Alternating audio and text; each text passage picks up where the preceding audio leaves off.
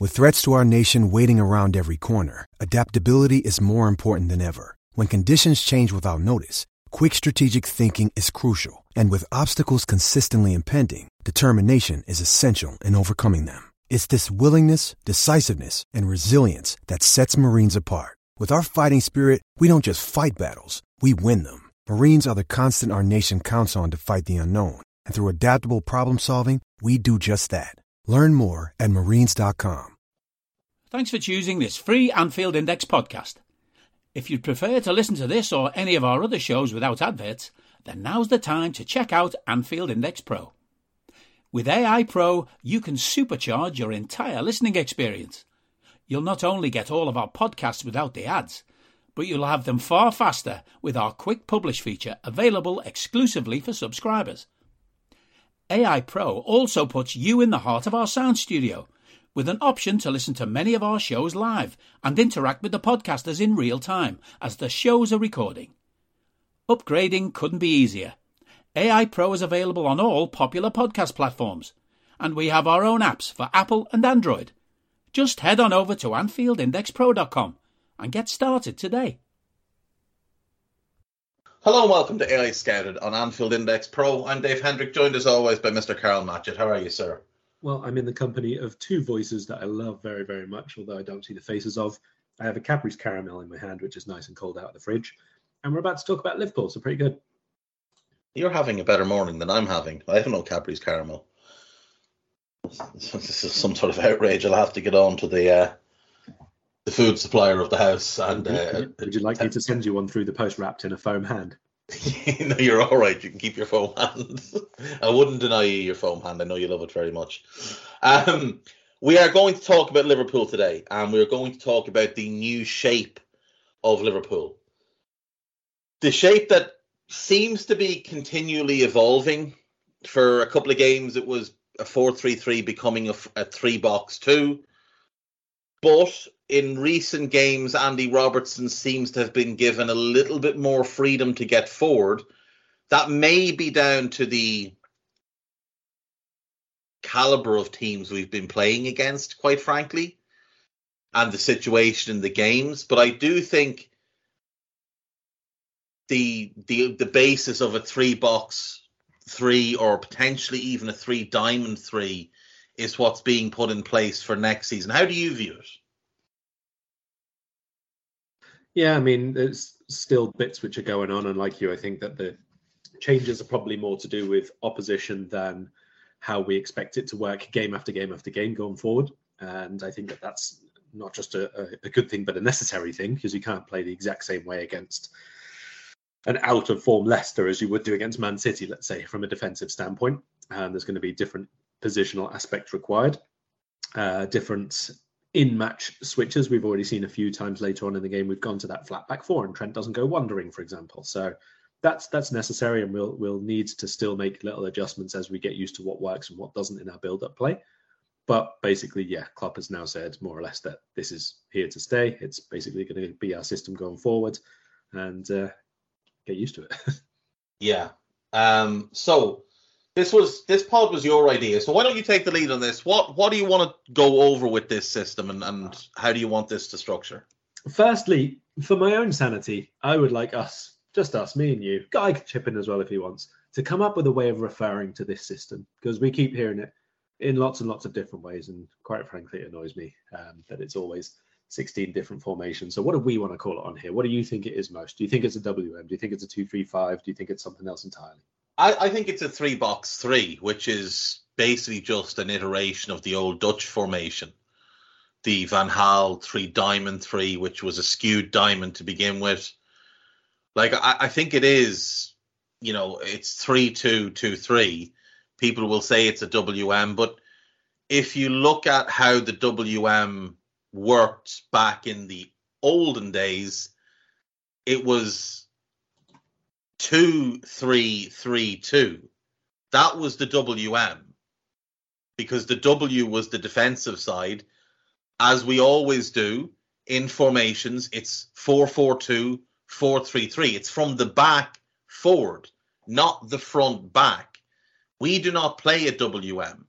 We play an MW. so do other clubs that use this same kind of system. So the idea of it as a WM, firstly, is a falsehood. And secondly, I think it's just easier to say it's a 3-box-3. Right. So we'll stick with a 3-4-3 for now then. And people can interpret where they are as they want to. Yes. 3-4-3. And that's our in possession formation, for example. And then when we are talking specifically about the defensive phases, then we can more adequately change that as we need to. So premise of the podcast then is to go over it a little bit more in depth in a couple of areas specifically. So we want to talk about one area each that we particularly like of this team, one aspect of it that we particularly do not like or would like to see change or evolution in how we deal with it. And then also 2 or 3 positions each, which we think are the most important tactically, from how we build up now to how we defend, to whatever we see as the most important parts of it. Not players. Obviously, there are players in those roles at the moment, but the specific roles which we think make or break this team. Like early era Klopp, you would say Roberto Firmino, for example, was obviously a massive part of it. So that centre forward role, how it was played, how it worked with the link up, how it worked defensively and off the ball for us, all of that kind of stuff, which 2 or 3 positions we think are particularly important. I think it's clear that the most important is the hybrid role that Trent is playing, that fullback moving into midfield, the inverted fullback, which is a term that I hate.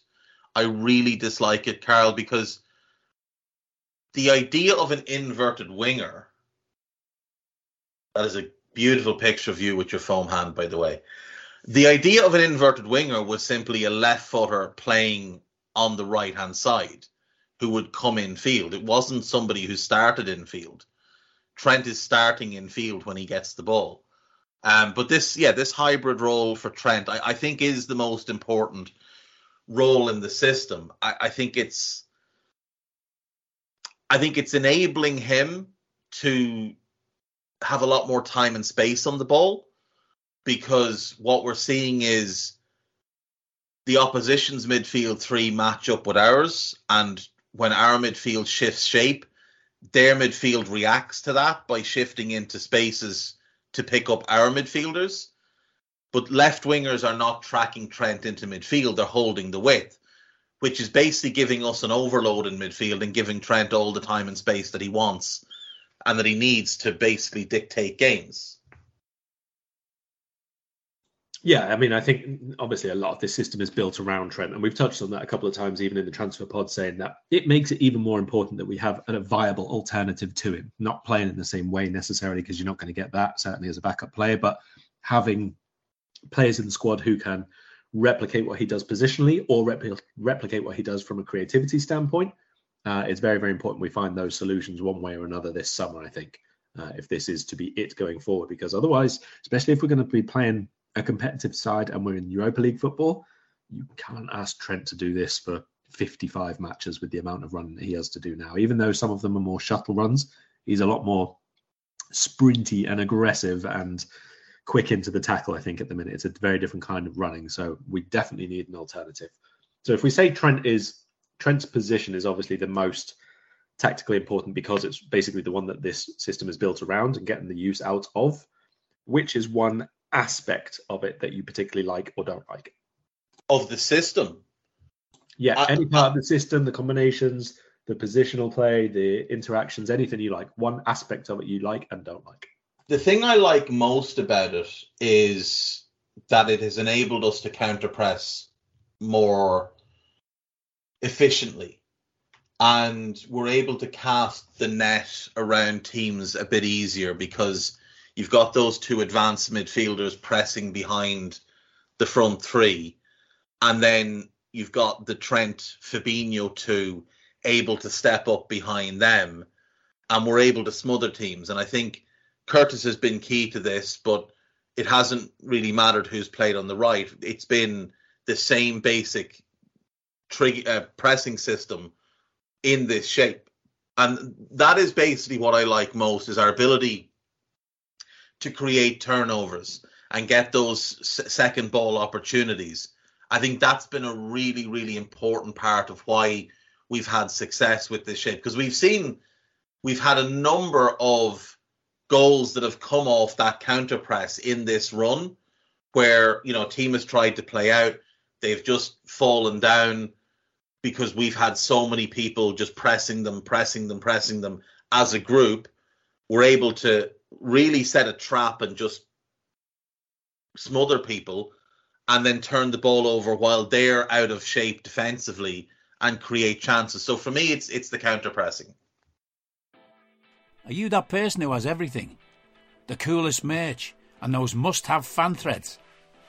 Well, over at our Anfield Index shop, we've gone that extra mile when it comes to pimping up your Liverpool collection. From our popular range of bespoke design t-shirts, sweaters, hoodies and hats, to our signature edition mugs, prints and coasters, all provided with fast worldwide shipping. We have something for every red. We also stock official LFC merchandise and are licensed with the Premier League and UEFA to sell official iron-on shirt badges and sleeve patches. As a listener to this podcast, you can get 10% off everything with coupon code AIPRO10. Just head over to AnfieldIndex.shop or find us on Etsy by searching for Anfield Index. Yeah, I think that's fair, and I think that's been on show more in the last couple of games than early on, which I guess you'd expect while we get more used to it and more accustomed and, like I say, find those tweaks where we can improve and want to improve a bit more. But I do think that it's been a bit more agile, let's say, and the response has been a bit better. Like you mentioned, that is a great thing to see return for Liverpool. For Leicester, the most recent game, we did it a lot, but Leicester are also a terrible, terrible side. So I'm not 100% convinced that it's there just yet, but it is definitely on the improving. I think for me, the left side is, in the attacking half of the pitch, the left side is my favourite aspect of this so far. We have a really, really nice triangle going on, let's say, between Jones, has been the left-sided midfielder. We've had Jota and Diaz as the left-sided forward, let's say. And then we've had the overlaps from Robertson occasionally, and the centre-forward being Gakpo completing that triangle. Jones, Diaz, Gakpo, let's say. So there's been a lot of movement between the three of them. We've seen Jones having a starting position in build-up play right out on the left side of midfield, which is a difference prior to, let's say, the general 4-3-3. Even when we had Bobby really dropping into the diamond, it still wasn't that wide on that flank. It was always just Robertson. So now we have a bit more of a stretch play. It's allowing Diaz to come in field and be almost a second forward at times. I think Jota did that a bit better than Diaz in terms of when he drifted into those places. But Diaz is very, very clever as well. And he's a lot more explosive at making those movements on the ball. But then you'll also see Jones able to go in there, and Jones able to just be almost in a number 10 zone at times. I think that the rotation of positions has been really, really good between them. Gakpo dropping out into deeper areas and being in build-up play has been very useful. I just very, very much like when you have 3-4 players who are really good understanding between them in terms of the movement and creating spaces. We saw loads of times against Leicester, another good example where Robertson might go on the overlap. He doesn't get the ball. Then he'll sort of drift infield a little bit, and he's still there. It's not an overlap anymore, but he's still there to just get a little clipped pass around the corner of the last defender, and he's there running to the byline to get another cutback. This kind of build-up play is very, very Liverpool over the last few years. It's in a slightly different way, but the build-up style is still there, and it's good to see it come back. Yeah, I think that's very fair. I do think that's very fair. So if we're talking about things we don't like, I have two that I don't like about it.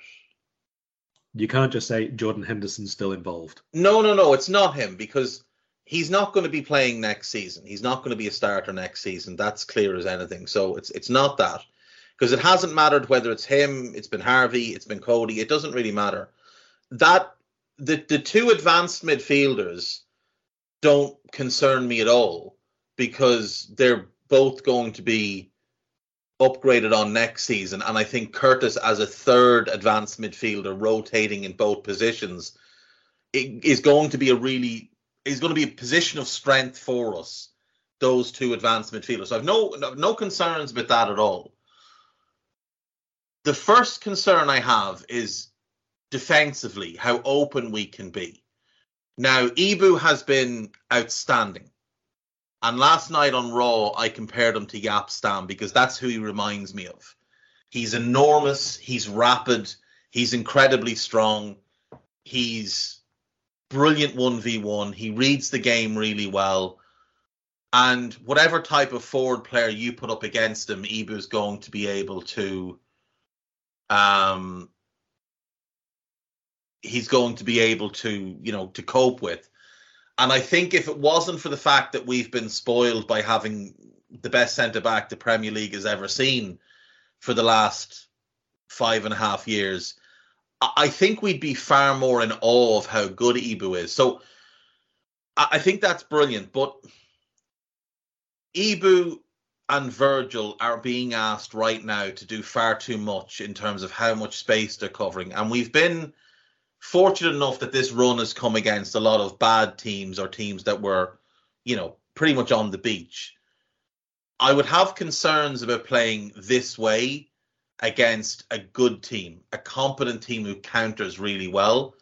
We've seen in this run of games teams open us up a couple of times, and that does worry me.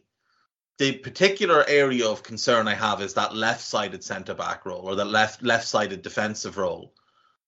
Robertson is a really good fullback, or was a really good fullback at his pomp. Now I think he's defensively declined quite a bit. And it worries me how much he's abandoning the defensive side of it to push forward. I do think, having the teams we've played against is part of that.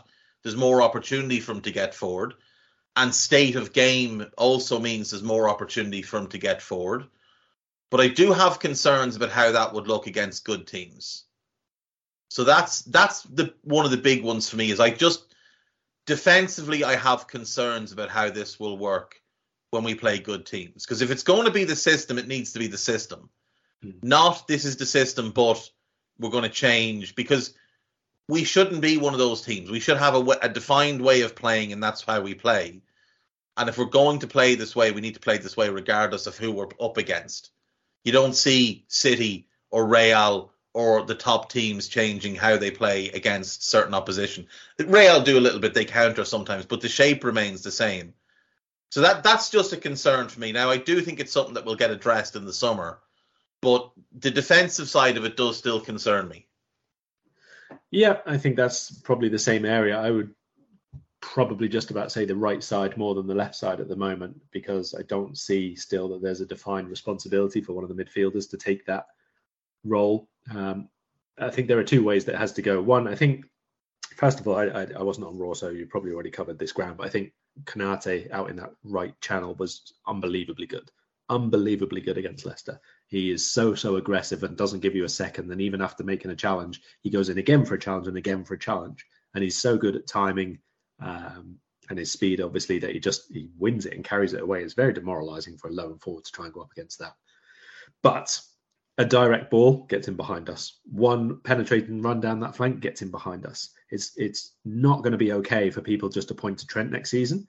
If he's playing this role, it's not primarily going to be on him. So you got two things. One, either the right-sided 8 has to drop in and be responsible for that recovery run, or two, Konate always goes across and Fabinho, or the Fabinho position, drops in at centre-back alongside Van Dijk. That's what I think it will be. That seems to be where we've gone more over the last few games. That's the one we've seen a few more times. But even that I'm not loving, because generally it comes after a switch of play, which means Fabinho is slightly more left side. He has to then drop in as the left centre-back. Van Dijk is on the right centre-back. And obviously that's three players changed over areas of the pitch that they're defending in that case. Konate is out wider. Van Dijk is the other half of the pitch.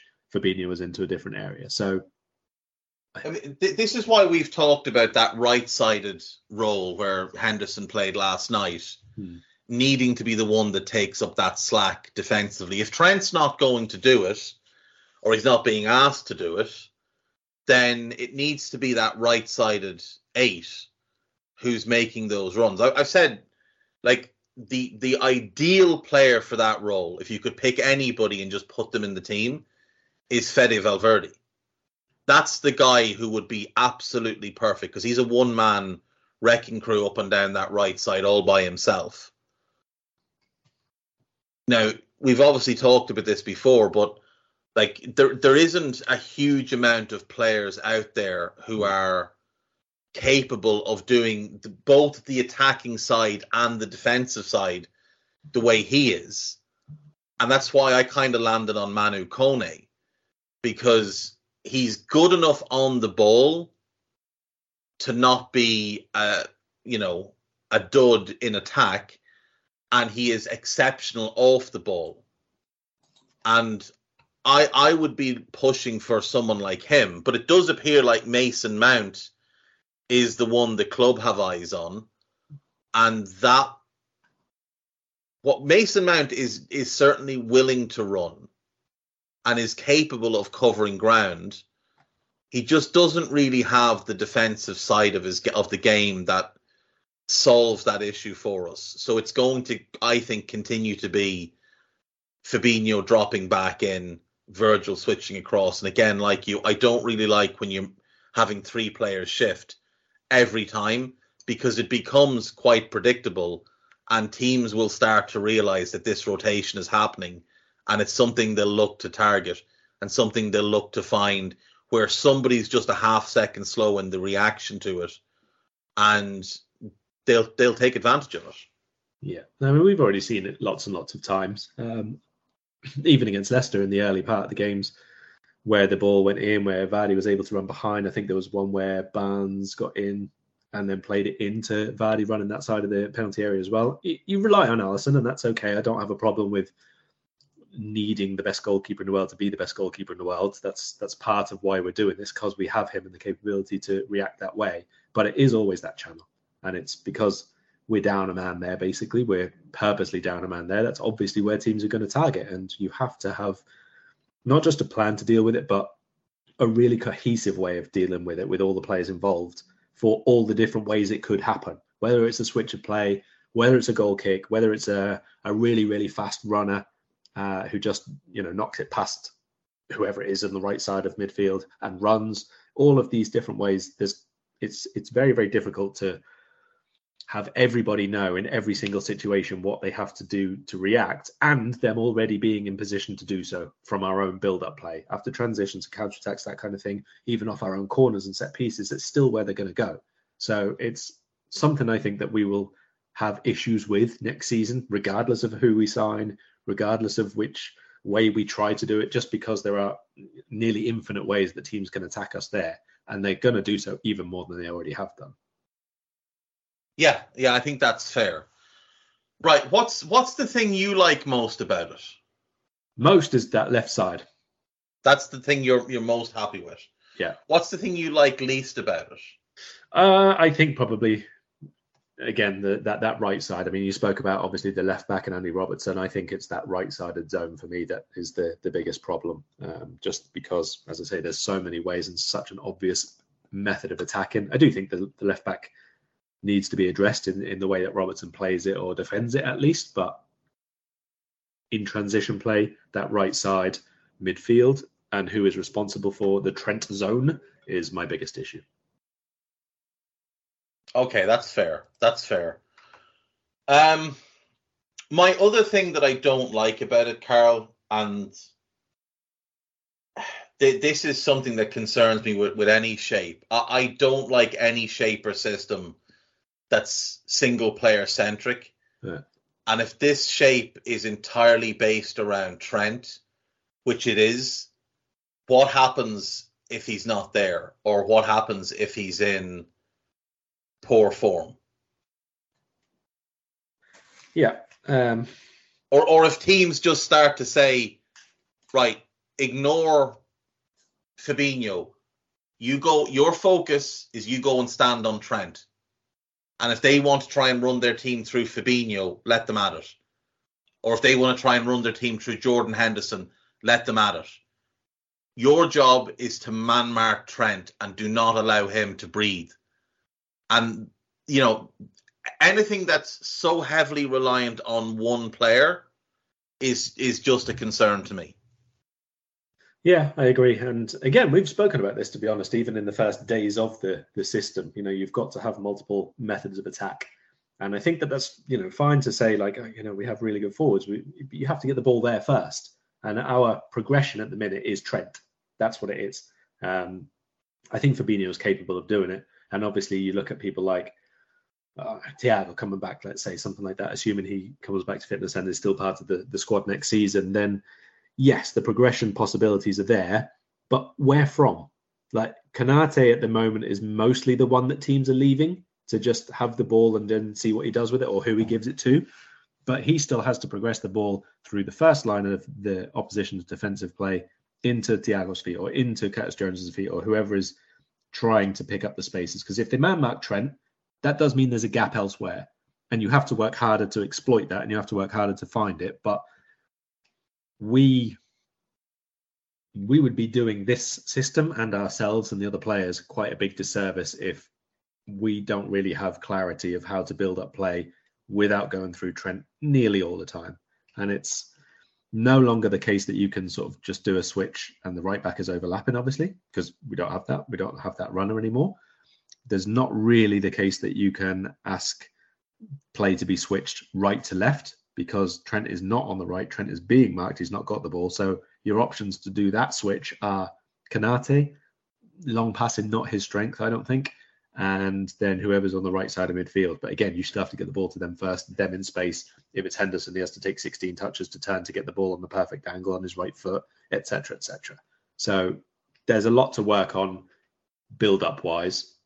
And again, I think that Leicester was probably the most complete performance in terms of us building up and stopping them building out, but they're the worst team we played as well.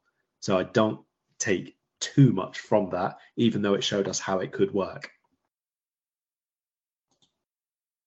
Yeah, I think that's very fair. And like you said, there will be other progressors to come in. Thiago, it just depends on what the role for him is. If we add Alexis, then he's more than capable of being that kind of fulcrum as well. So there will be ways around it. I do just worry a little bit that, teams will figure it out and we'll get caught lacking somewhere because we'll have a lack of creativity outside of those two in particular. Because Mount is a good player. He's not a creative player. A lot of his assists come from crosses from set pieces or, set pieces in general. He's not really a player that breaks a game open in the flow of a game.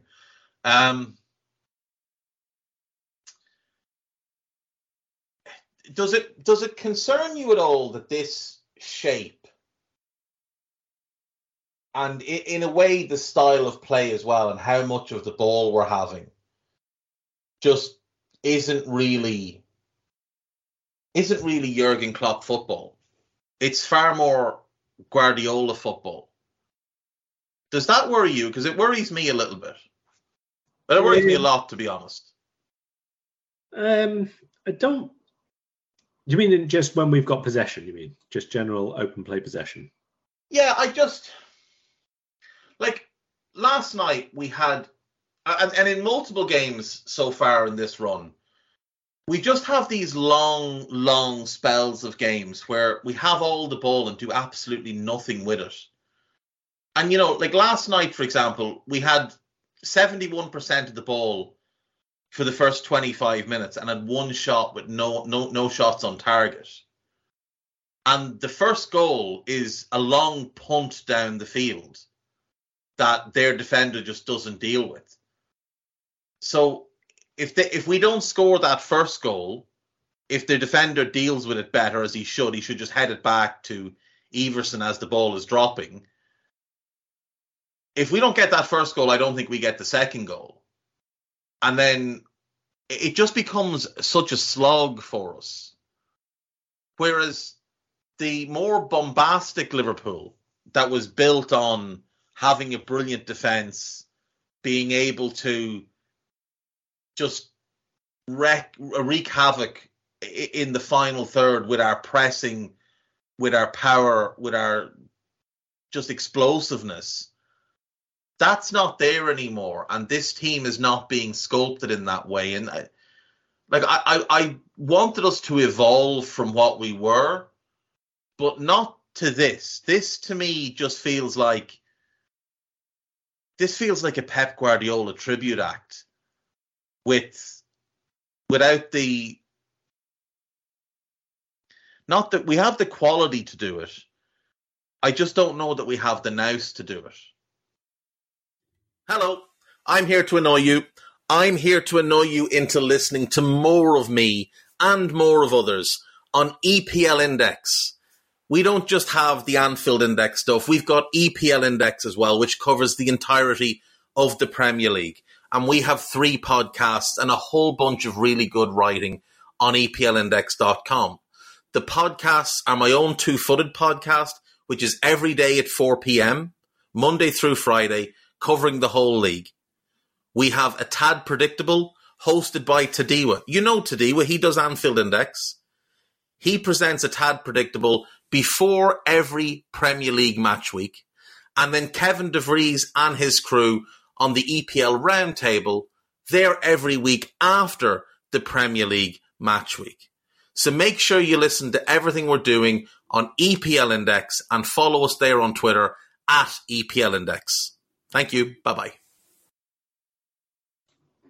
I think it's fair. I didn't expect us to move to this kind of way, to be honest. Even using Trent in the middle, I think, was a natural evolution for us, but I didn't expect it to be the moving from right back into midfield. I thought it would just be into a midfield position or using him in a different way in midfield.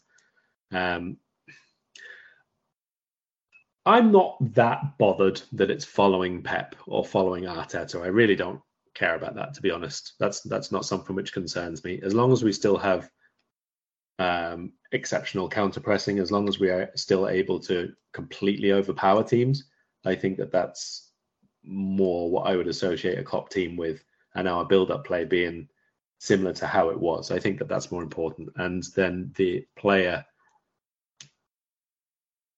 mindset, mentality, but characteristics, really. I mean, I think that we're a far more aggressive side than City are, for example. I think we're a far more riding on the emotions of the match sort of team at times, but we're really good at maintaining composure. I just mean we use it in a good way as well. We don't get all Everton about things and lose our heads most of the time.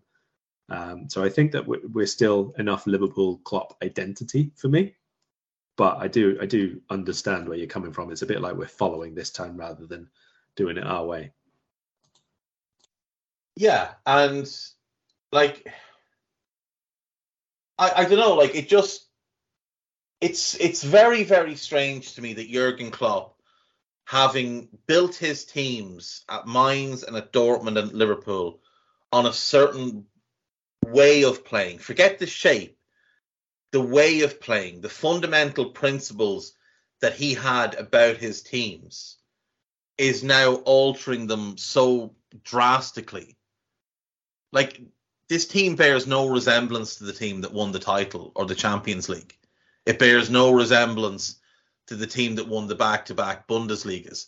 Our title-winning team and that Bundesliga-winning team were very, very similar in so much of what they did. This team, to me, doesn't bear any resemblance at all. And it just seems weird that a guy who's had as much success as Jurgen has had doing things a certain way has gone so far in the opposite direction now. Klopp was always sort of the kryptonite to Guardiola. And his style of football was the thing that could just break Guardiola's style of football. And now it just seems like he's, like I said, it's just a copycat. I get what you're saying. We're a bit more aggressive than them. But, I mean, not in any meaningful way for me. We don't press as well as they do in this shape. We're not as quick to transition the ball forward. We're not as aggressive in terms of how we attack. Now, that might change when you take out Henderson and his lack of technical ability and put in, a good player. But at the same time, there's just something about when City attack, there's real purpose to it. When we attack, it seems like we're making it up as we go along. Yeah, possibly agree. And I do think that that's kind of normal because we're making quite a sea change here in terms of our positional play and build-up play. So I do think that's a little bit to be expected, to be fair. Not necessarily a great thing. And like I said, this isn't the way I expected Liverpool to develop, but I can't say I have a massive issue with it. I think we needed to change. I think that was quite evident quite a while ago, to be honest, even towards the end of last season when we were falling away, even though we were close to winning everything. You could see that the performance levels were down there. So I thought it would go a bit of a different way. But I don't have a problem with the way that it is. There's just always going to be question marks basically over it until we win stuff with it. That's just the nature of it. We've spoken about other teams and Liverpool won't be any different, I don't think. Yeah, that's fair. Right. So you are Jurgen Klopp going into this transfer window. This is the way you want to play next season. What specific positions are you looking to upgrade? You don't have to give me names of players, but if you want to, that would be great. But what specific positions and how many positions are you looking to upgrade in this transfer window? Absolute priority, right central midfield, then left centre-back or left back, whichever way you want to talk about it. And then for me, it's a second six. Someone who can play instead of Fabinho or with Fabinho as necessary. I think those would be my first three order of business. So replacing Henderson, replacing Robertson, replacing Fabinho would be the three priorities for you. Yeah, I mean, the Robertson and Fabinho ones are probably dovetail as much as replace, but yeah. Yeah, that's fair. And then, so you'd be happy enough if Curtis is the starting left side midfielder going into next season? Because you'd have Thiago to play that role as well if need be, so you could rotate those two. Yeah, I mean, I'd put up with it if the others were absolutely exceptional. I think that I have a thing in my head that we're only going to sign two midfielders this summer, and it's going to annoy the hell out of me, and probably you an awful lot more. But I have this thing in my head that we're only getting two. So if that is the case, right is absolute priority, and then I think a backup to Fabinho is more important. Because I mean, I even think like Elliot, I could see playing that left-sided one. I've spoken about him before more than the right-sided one at the minute because, you know, Jones filters out to the left wing. He's basically touchline. He gets into attacking positions. I think Elliot could do all right in that role as well. There's much more defensive emphasis required on the right-hand side, in my opinion. So I wouldn't make the left one a priority. It looks like that's actually going to be the easier one to get done because, you know, we're pretty heavily linked with McAllister, and Brighton have already said, yeah, he's probably going. So it looks like that one will get done, but I wouldn't say it would be my priority first. No, it wouldn't be mine either. I agree with you. They'd be the three positions I'd be looking to upgrade immediately. But I would be looking to replace, not just dovetail. Because for me, despite a couple of good games recently, Fabinho still looks much slower. Yeah, like I saw a lot of comments about Fabinho last night about, you know, he's winning the balls again and he's playing well. He didn't have anybody run past him once last night. No, that's the problem with Fabinho. It's not that's the thing. Making a tackle. It's not passing the ball. When we've got the ball, he's fine. And when we're sitting really, really deep defending, he's fine. That's not the issue. We're going to have teams, not Leicester, running at us through midfield from deep areas when we're high upfield 20 times a game against other clubs. And well, that's the thing. Like Leicester's midfield last night was Ndidi, who can't dribble, Samare, whose role was to sit next to Ndidi and protect the defence, and Yuri Tielemans, who can't fucking run. So that's about as easy as it's going to get for Fab. There's no runner from midfield in that group at all. So yeah, but and Robertson, like, he was okay last night. but I thought he was just okay. I thought defensively he had so little to do because it was Maddison out there, who's not someone that's going to burn you with pace. But his final ball is still not where it used to be. His decision making is still poor. Like, for me, those are the three areas. I genuinely think we need 4 starters next season, and there's absolutely no reason not to do it. I don't want to hear that the money's not there, because the money is there. It has to be there. We've gone so far in the Champions League. If you need to fucking borrow it. I don't care. It needs to be addressed this summer, because it's a piss take at this point. We needed 2 midfielders last summer. Last summer we needed 2. And this year we're losing Keita, Oxlade-Chamberlain and Milner out of the rotation. It's very clear as well that Harvey Elliott cannot play in midfield in the Premier League if you want to have anything resembling a successful season. And Fabio Carvalho is not a midfielder either. So Jurgen's list of all his midfielders was bollocks to begin with, and now comes down to a past his best Fabinho, who can't really run, a dreadful Jordan Henderson, an injury-prone Thiago, and Curtis Jones. And that's it. Because I don't want to hear Bajcetic's name. He's a kid who's clearly not ready for this level. And while he got plenty of praise when he was in the team, everybody overlooked a lot of the glaring flaws in his game right now. His positional work, his anticipation, his tracking of runners. People just overlooked him because he was an 18-year-old kid and he was doing pretty well. But he's not ready to contribute. And remember as well, we were shit when he was in the team. So he's not ready to contribute at any meaningful level next season. We need 3 in midfield. It was 4 until Curtis went on this run of form. But we need 3. And we need a starting left-sided centre-back as well, or left-back, left centre-back, whatever you want to call it. And then there's other bits and bobs that are needed as well. Like, we could do with better cover for Ibu. We could do with cover for Trent. We'll need to replace Kelleher. Like, there's an awful lot that's needed, and you just know that this team is going to, that this club rather, are going to cut corners and leave themselves short, because that is just what they do. And the other thing I'll say about this system that I'm not really keen on is I feel like for this system to work across a season, you can't have any passengers.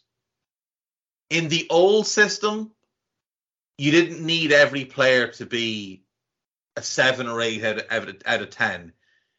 On a week-to-week basis, you could carry a 5 out of 10. And we did for quite a bit of time. Because Bobby dropped off, because Henderson was poor a lot of weeks. Robertson would have a poor game. Sadio might have a poor game. This system feels like, to be successful week to week across the course of the season, you need pretty much everybody to be bang on it, because they're all being asked to do quite a lot in terms of how much ground they've been asked to cover. Yeah, I think that's fair. I mean, there's obviously people who have been underperforming, but that tends to be where you see the problems in the system. That's kind of the problem. It's not such a solid system, this one. It's a bit more, I wouldn't say risky is the right word, but it's a bit more offensive-minded than we were before in terms of general setup, I think. And that does mean that the exploits of it are more dangerous or more obvious or more noticeable or more frequently exploited, all of these things. So it's going to be a different way of us defending even during build-up play, and we will get it wrong quite a few times next season. I've no doubt about that. There's going to be some horrific moments in matches, hopefully not entire matches, but some moments I can see us looking absolutely terrible for a while, especially once you start considering that we integrate maybe 3-4 new players into this system at once. I mean, right at this moment in time, honestly, passengers, right-hand side. I know Salah's not a passenger, he's just created 3 goals, but the way we're utilising him, you would almost say that role, you would probably look at getting away with a passenger just because it's less involved at the minute in really, really critical build-up play moments, let's say. It's only because Salah's so good, I think, that he's managed to get himself as involved as he has. Because we're not putting him, I don't think, in the main areas to get him involved. So I think that there's definitely work to do in on and off the ball. We need to get more out of certain players. And Salah, you have to make the most out of Salah. You can't just let him wander about picking up space on the right side of the halfway line just to have a little pass back into Konate's feet. It's just that's quite frustrating to me. That does my head in as well. Yeah, I expect to see a big uptick there, to be honest. It's notable, Carl, that now I know he got 3 assists last night, but it was 2 goals that he really created, the 2 Curtis goals. Yeah, and it was noticeable how high and how narrow he was for both of those. He was inside the penalty box kind of zone, you know. He was outside the box, but he was inside the lines of the box. He wasn't out in the touchline having to beat 2 players to get into a central area. He was in a central area when he got the ball both times. And the difference he can make in those areas, as opposed to having him out playing tippy-tappy with Ibu 45 yards from goal bet onto the touchline, it's massive. So we do need to make sure we're getting more out of him. And look, the fact of it is that the hope would be that whoever comes in that right-sided role, if it's going to be an attack-minded player, which Mason Mount is very much an attack-minded player, the hope will be that he plays more of an in-to-out role. Now, whether that's getting the best of him, I don't know, but it will get more out of Mo because it will allow Mo to go more central. And Mo going central and being more involved in those areas is the best thing for us. It might not get the most out of Mount. It probably won't get the most out of Mount, but it's about maximising your best players, and Mo Salah he's our best player. So we need to make sure he's in positions to do what he's capable of. Is there anything else you wanted to touch on this topic? No, just the players who you think are most important. The roles, that you think are most important outside of Trent. So if there's any others that outside of Trent, yeah. I do think that left-sided centre-back, left-back role is vital because I think it's the kind of one of the swing positions between defence and attack. I'd like it to have more balance than it's had, in these games, because Robbo's much more attack-minded than defensive-minded. But I don't want to entirely lose the attacking side of it, which is why the more I watch him play, the more I think Piero Hincapié of Leverkusen is perfect for this role. He's been playing as a wing-back for Leverkusen of late and not looking at all out of place. They've just announced the signing of Alex Grimaldo, who's a natural wing-back. So that might mean Hincapié is available. Now, it might just mean that Alonso's going to move him into the back 3 and hopefully for his own good, stop playing Jonathan Tah. But Hincapié, to me, defensively, absolutely good enough and has enough going forward to make up for what you lose with Robbo. He's not as good a passer as Goncalo Inacio of Sporting, but he is better at carrying the ball. He's a better overlapping threat, and he's a good crosser of the ball. So I think that role is vital. I really do, and it's why it will be second on my list to upgrade after that, right-hand side of the midfield role. After getting rid of Henderson, I think Robertson's the next one that needs to be kind of stood down from a starting role. Yeah, I mean, that is definitely a vital position tactically. I think that's probably the good way to put it, is the pivot, isn't it, between attack and defence. That's the one which maybe changes the most. So it's definitely one we need to add one in because, as we've said before, I don't really see Costas doing that role at all. And obviously he's not really had the chance or the ability or whatever it is to really push Robertson for a starting spot. And that's what we need now, especially. Otherwise, we are going to find ourselves 2-3 years down the line in the exact same position in defence that we've been now in midfield, where you've got to replace And even we've done it up front as well, haven't we? Where you've suddenly got to replace two key components who have been there all the time, and you've let them go on maybe a year, maybe 2 years too long, and suddenly you've got massive expenditure to do there again. So I would like to see that one very, very much. In terms of importance, I'm going to pick two, which I think are dovetailing a little bit to an extent. One is the one we've spoken about at length, and that's the right-sided one, because I think we have to get so much better defensively there. And also, when we're in possession, there's been a few times where you can see that either Salah wants to run in field, but the number 8 is standing right there, or the pass is to go across to Trent, who could do something with it, but the number 8 is stood right there in the way.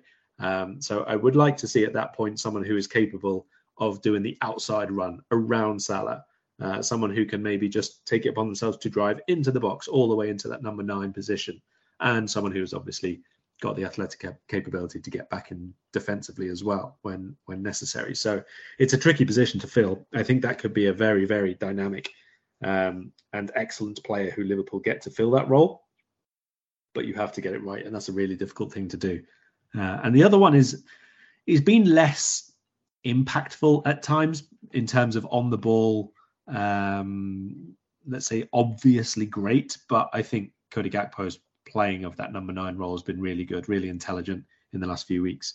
I think his link play has been very, very clever. I think when he drops out is quite good. I would like to see a bit more aggression and a bit more consistency from him inside the penalty box, especially with the final touch and shot, and when he releases the ball after driving from deep and he's got runners either side of him and he is trying to wait for the moment to open up to shoot. I'd like to see a bit more decisiveness there about what to do, but maybe that comes with a little bit more time and a little bit more getting to know the players around him, obviously, but also his ability to win the ball back really, really quickly. Little tackles, little 5-yard sprint backs, get a toe in, the net picks up the loose ball, we start again, and he appears somewhere. I think that that's really, really good and has that knock-on effect of what I spoke about before with the left-hand side, all the rotation of positions there. I think that that makes Liverpool players very, very tough to track. I don't need a VPN. I've got nothing to hide. This is what I used to tell myself before I hooked up with LibertyShield.com. Not only is my home internet now fully encrypted, but I can now access all the websites I want, whenever I want, and do so from absolutely anywhere. As a Liverpool fan, I love to know I can now watch every match, regardless of whether it's on UK TV or not. My Liberty Shield VPN makes sure nothing is blocked and guarantees me super fast streaming speed throughout that match. You can get connected right now with their software package, which includes a 48-hour no-obligation free trial and instant access to their apps for Apple, Android, Fire TV, PC, Mac and Android TV. Or go a step further like I have and get one of their pre-configured VPN routers. These small but powerful devices allow you to easily connect every device in your home to VPN, making it the perfect solution for smart TVs, Mac boxes and games consoles. Visit LibertyShield.com today and use coupon code AIVPN25 to get 25% off at checkout. Yeah, I think that's fair. I think Cody does fit that role really well. It'll be interesting to see when we get, an upgrade in that number 8 position. I'll be interested to see how that number 9 position evolves as well, because one of the reasons we need Cody dropping in so much is because we don't get anything on the ball out of that right-sided 8 role. If it's Mount, as an example, I wonder if Cody will drop in a little bit less, or if we might see a lot more Darwin through the middle. I think Cody and Darwin will split a lot of minutes next season. I think Darwin will play left wing quite a bit as well, just depending on who we're up against and what the need is. I don't know. There's just some issues with this system that nag at me, and it, like I said, the style of it, the general shift to this style of play just does sit a little bit uneasy with me. But look, we'll see. See, my concern is, and this goes back to something I remember seeing Jamie Carragher say to Thierry Henry many years ago, when he talked about how Arsenal, when they won league titles, could bully teams because they had Vieira and Petit, or they had Vieira and Gilberto Silva. And later on, they went to midfielders more like Cesc and Jack Wilshere and players like that, who exceptionally talented players, but when it came to the crunch, there were players that could be overrun, could be bullied. And it feels to me like we're sort of moving in that same direction as Arsenal did, where we're adapting to something that we don't need to adapt to, and we're trying to fit in rather than fit out, and moving away from what made us great to begin with. Now, I hope I'm wrong. I really do. But there's a lot of parallels to the Arsenal situation back from, say, 04 onwards, and what happened afterwards for Wenger to what we see at Liverpool. The lack of spending, a manager with too much power, questionable transfer policy, and a big change in style that's not necessarily going to get the most out of what you have in the squad. But like, all we can do is wait and see what happens. That's literally all we can do is wait and see. We'll hope for a big summer. We'll hope for an exciting summer. But if it's only two midfielders, if it's two midfielders and a right-footed centre-back, and we're going into next season with Fabinho and Robertson still as nailed-on starters, and Henderson as the backup to Fabinho, that's going to be really problematic. Really problematic. And that's even without touching on the fact that we do need an alternative at right back as well at some point. Yeah, exactly. Exactly. So, look, people get paid a lot of money to make these decisions, and if they get them wrong, then it's them who'll pay with their jobs. Another season like this one, and we probably won't be talking about what Jurgen Klopp is going to do in the summer of 2024, because I don't think he gets away with another season like this. I think this season he's cashed in all the credit he had in the bank for winning the trophies he won. Otherwise, he would have been sacked. Chelsea, Spurs, whoever would have sacked their manager if they were sitting 9th in the Premier League in February on the run we were on, getting dumped out of all the cups. And forget Spurs, they're a train wreck. But Chelsea are a team that have had frequent success. Now, it's helped that they've had all the money to spend. But, you look at Real Madrid, you look at Bayern Munich, you look at those clubs that do sustain that success across a long time. They don't give managers a second opportunity. If you fail once, you're gone. At Liverpool, it's a little bit different. But at the same time, I just don't think Jurgen can weather another season like this. I think he would have to step down, or the club would have to make a difficult decision if we got to next January, February, and we were once again in the shit. Because it wouldn't just be a once off or twice off. It would be 3 seasons out of 4 that had been way below what's acceptable. And this season, even if we get top 4, is well below what's acceptable. This season has been a failure, regardless of whether we get 4th or not, because this season we should have been challenging for the title, and we were never even in the picture.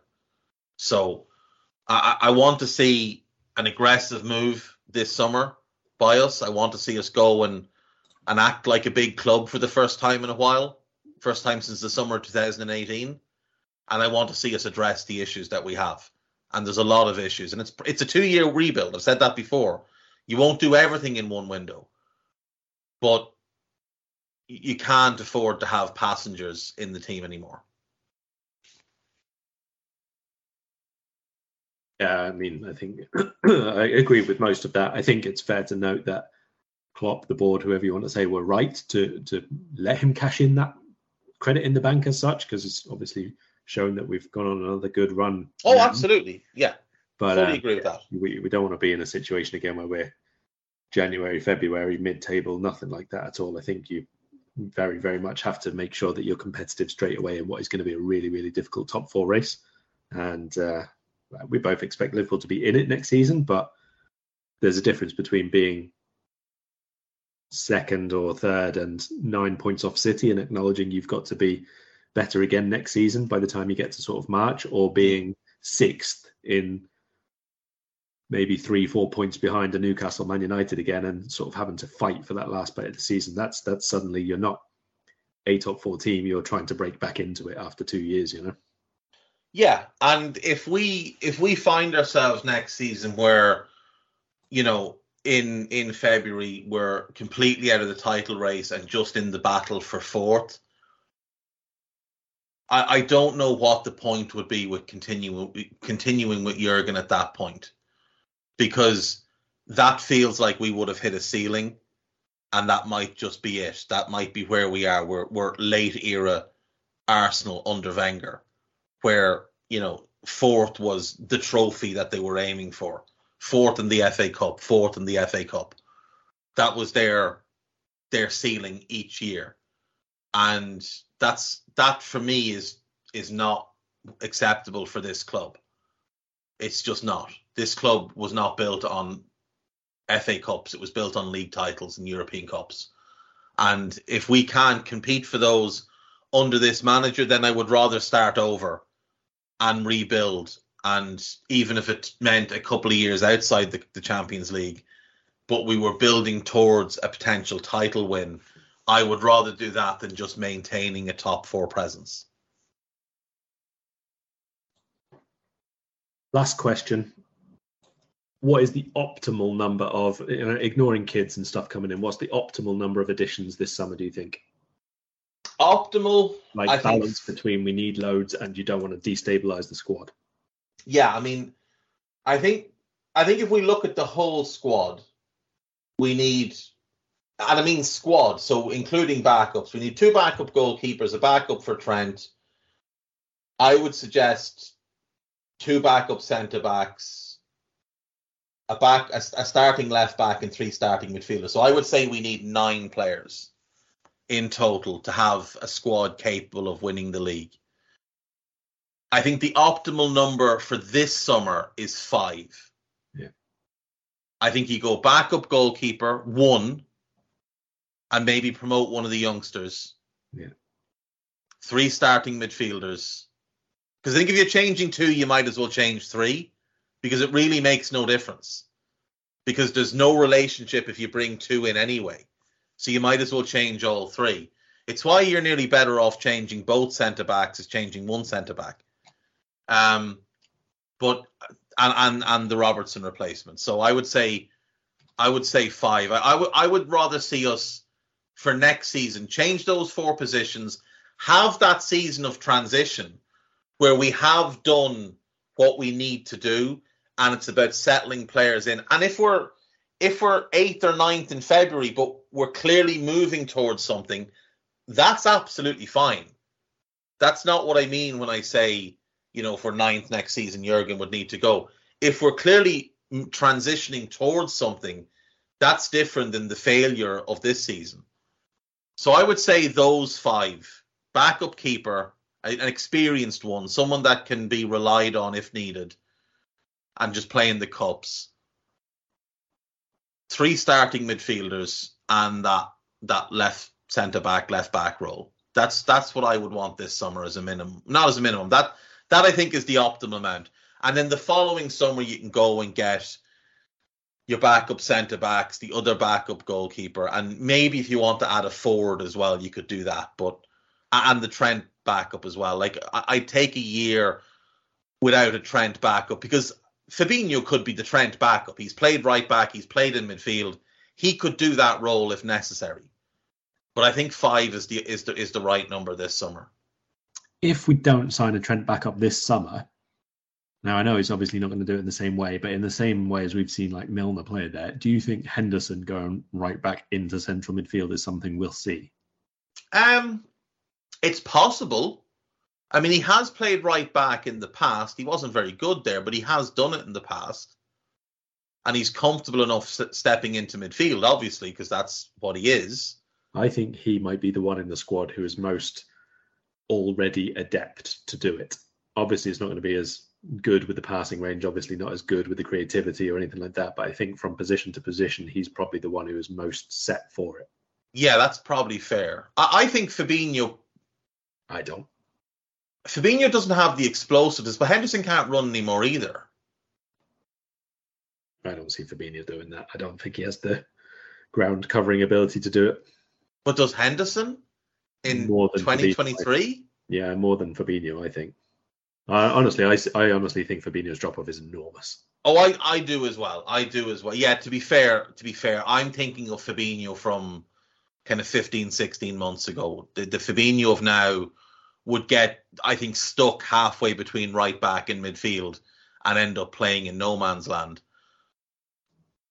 Yeah, Henderson. Do you know actually who I think could have been used in that role, but he's leaving this summer, is Ox. I think Ox could have done not a great job in that role, but a decent job in that role. He's played right back in the past. He's played in central midfield in the past. He's decent on the ball. He's still got a good burst of pace. He's still willing to put in the effort, but he's leaving. I mean, this is where someone like Maitland-Niles sort of screams at us, isn't it? Yeah. Because he just comes in and he'll give you 6 out of 10. And sometimes that's all you need. James Milner has given us 6 out of 10 in basically every game he's ever played for Liverpool, and some will call him a legend. So, I mean, Maitland-Niles is a better player now than Milner has been for the last 4 or 5 years. He might not have Milner's ability to volley people up in the air, but he's a better passer. He moves better. He's better defensively. Maybe you go with him for a year, 2 years, maybe as a max. Short-term contracts. Overpay him on wages if you have to get him in. And next summer you can go and buy a more suitable, higher level player to play that role. Yeah, we've been over it. I think he makes sense. I don't think you'd have to overpay anyway. So a year or 2 years before a sale, I don't think would be the worst thing in the world. I think presumably would appeal to him. Yeah, I'd imagine so. I'd imagine so. He might like to add a few medals to the collection. He's got an FA Cup. He's also got a Community Shield winners medal where he marked Mo Salah out of a game that people have conveniently forgotten about. But yeah, he might make sense just to give us a little bit of security there.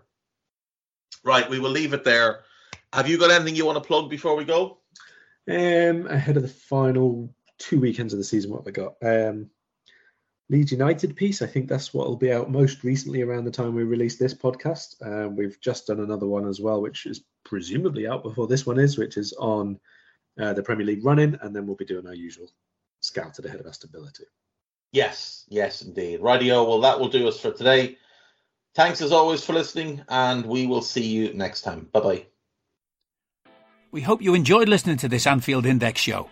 Please be sure to subscribe to our channel so future podcasts find their way to your device automatically. There's nothing quite like fan engagement, and we'd love to know what you think of anything discussed on this show. The best way to get in touch is over on our free Discord community, where both podcasters and listeners debate the hottest LFC topics 24/7. Sign up free now at anfieldindex.com/Discord. You won't regret it. You can also follow us on Twitter at Anfield Index and find us on Facebook by searching for Anfield Index. Oh, and before you go, we'd love it if you could leave us a 5-star review on your favourite podcast app. It only takes a couple of seconds, and it means the world to the people who create these free shows. Sports Social Podcast Network.